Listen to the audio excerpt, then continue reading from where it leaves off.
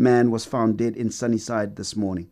And acting chairperson of the Tshwane Leadership Foundation, Renkin, will tell us a little bit more about what is happening there. And he joins us right now on the line. Wayne, thank you very much for joining us. I really appreciate your time.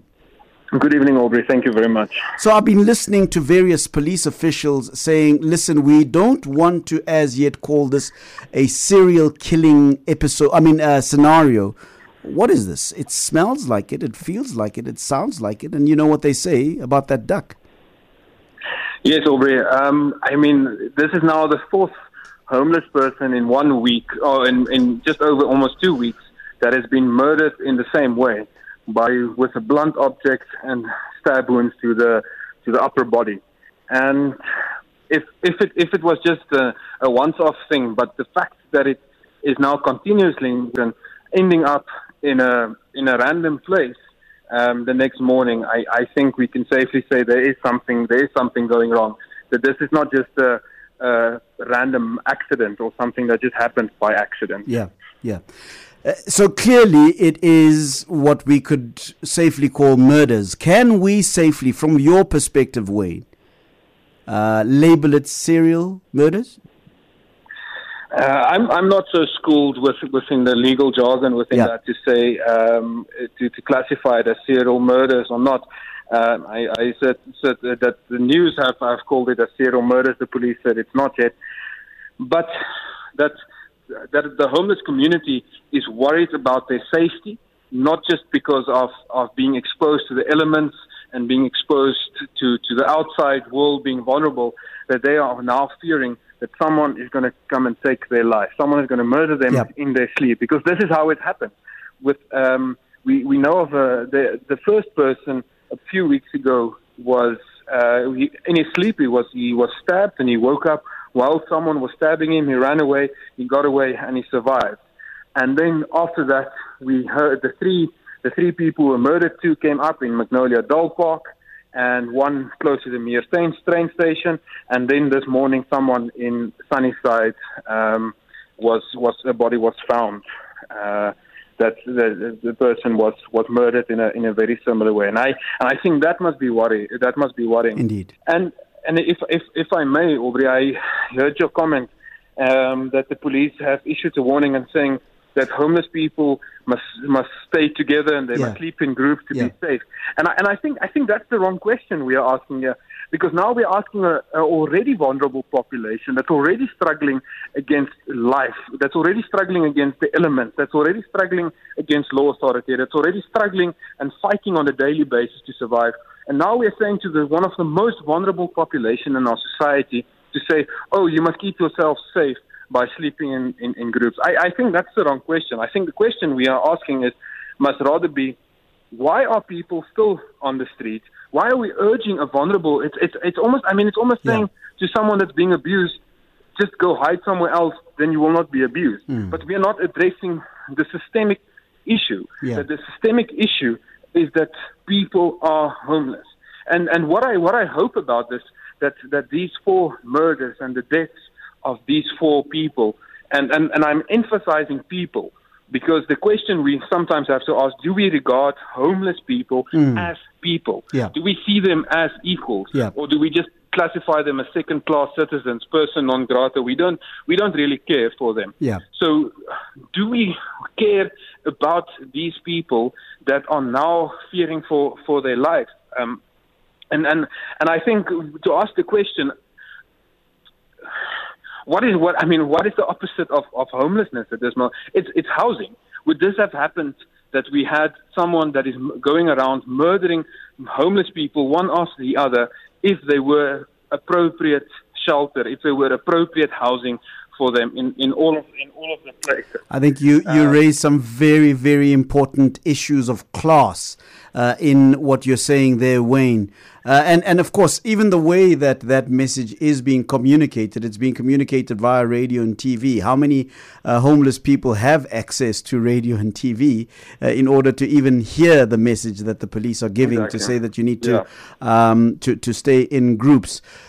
So, from your point of view, project coordinator and the Tshwane Leadership Foundation, what should happen? I understand the systemic issues that need to be done, but in the very short term, what can be done by community members? What can be done by us in the media to raise the kind of class issues that you've just raised now? But just in the very short term, Wayne, how do we deal with this particular issue from your perspective? I think one of the very important questions that you raise is media. How is media reporting on this? And I've been very appreciative how media has been reporting on this. They're saying that there's people who have been murdered. That it's not just an afterthought. It's not just something that we thought about quickly. There's some deaths of people. But that it's currently getting the attention that it deserves. I think that's one. Is how what is the narrative we are talking about? Or are we quickly saying, this might be drug-related, or this might be because it's criminals, or all of that, and we quickly label it and say, that's why this happened. And I appreciate of how the media has been saying these are people that's been murdered, vulnerable people. I think secondly is as communities, as residents associations, as CPFs, as CID, as just general public and society in neighborhoods, and saying, firstly asking, do I know the homeless people in my community? Do I know? Because I am very sure that all of your listeners at this moment knows and sees a homeless person on a daily basis, either close to where they stay, on their way to work, close to work. Do we know these people? Do we know their names? Do we know the stories? Do we know why they are on the street? Or do we just assume that this is the reason? I think so. That's the one thing. If we want to build safety in communities, you have to have a network, you have to have proper community. And who is part of that community? That community is everyone who is there, whether they're on the street, whether they're in housing, whatever form they take in your neighborhood, they are your community. Do we know our community? I think secondly is ask the question about safety. Are we all safe? And how do we look out for each other? I live in Pretoria CBD area, and so obviously part of my work is I know the homeless community, but on a personal level, I also know the homeless community, and I can tell you, Aubrey, that my place and where I stay is one of the safest places because I know the homeless community, they know me, and there's a mutual respect. And so how do we see people rather than a threat, and that they need, and it's something we need to do something about, but it's saying how do we include people that become part of my network, part of my community. And then thirdly, if we start to know people, then we're going to say, but something is wrong here. We cannot allow this person, whoever that person is, to continue to stay on the street. What are we going to do as a community, as our church, as our local wards, as whatever we identify ourselves? What are we going to do to support this person? Not in a way that what I think they need. So I just assume they need food or clothes, but to ask the question to the people that you have a relationship with now and say, what do you need and how do we collectively go there? How do we make our society collectively better? How do we acknowledge that you are a person, I am a person, and together as two persons, we deal with this situation and we go on a journey. And then we lobby and advocate. We ask the ward councillor what is going on.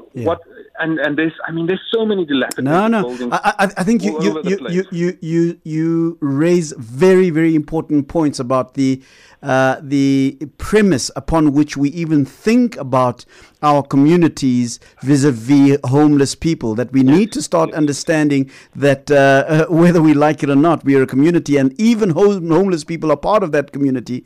And our safety, if I understand you correctly, Wayne, rests on how safe they are too. So it is really very much an Ubuntu concept that you're bringing through there.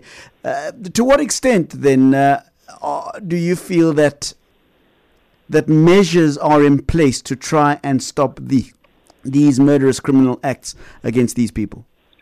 So the Sunnyside Police, we've been working with them and trying to help and support and trying to find information, and that the homeless community around in this area are also just as confused. There is no clear evidence, there's no clear information We've been going around engaging with the homeless community, and no one seems to know what. What's the word on the ground, Wayne? I mean, I don't want to fuel speculation here, but what's the word on the ground? That is the thing.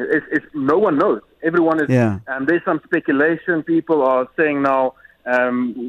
Homeless people are saying, but what do we have that people want to murder us to get? But in terms of the type of murders, of who is doing it, even just trying to identify type of person is unclear, because it seems like the murders have happened to homeless individuals that has been on their own, somewhere that has been sleeping, not maybe somewhere hidden, not to be seen by general public, try to hide from the cold. I mean, we are now in a very cold time already, so they're trying to hide from the cold. And it seems like that's the people that is targeted, those that are on their own.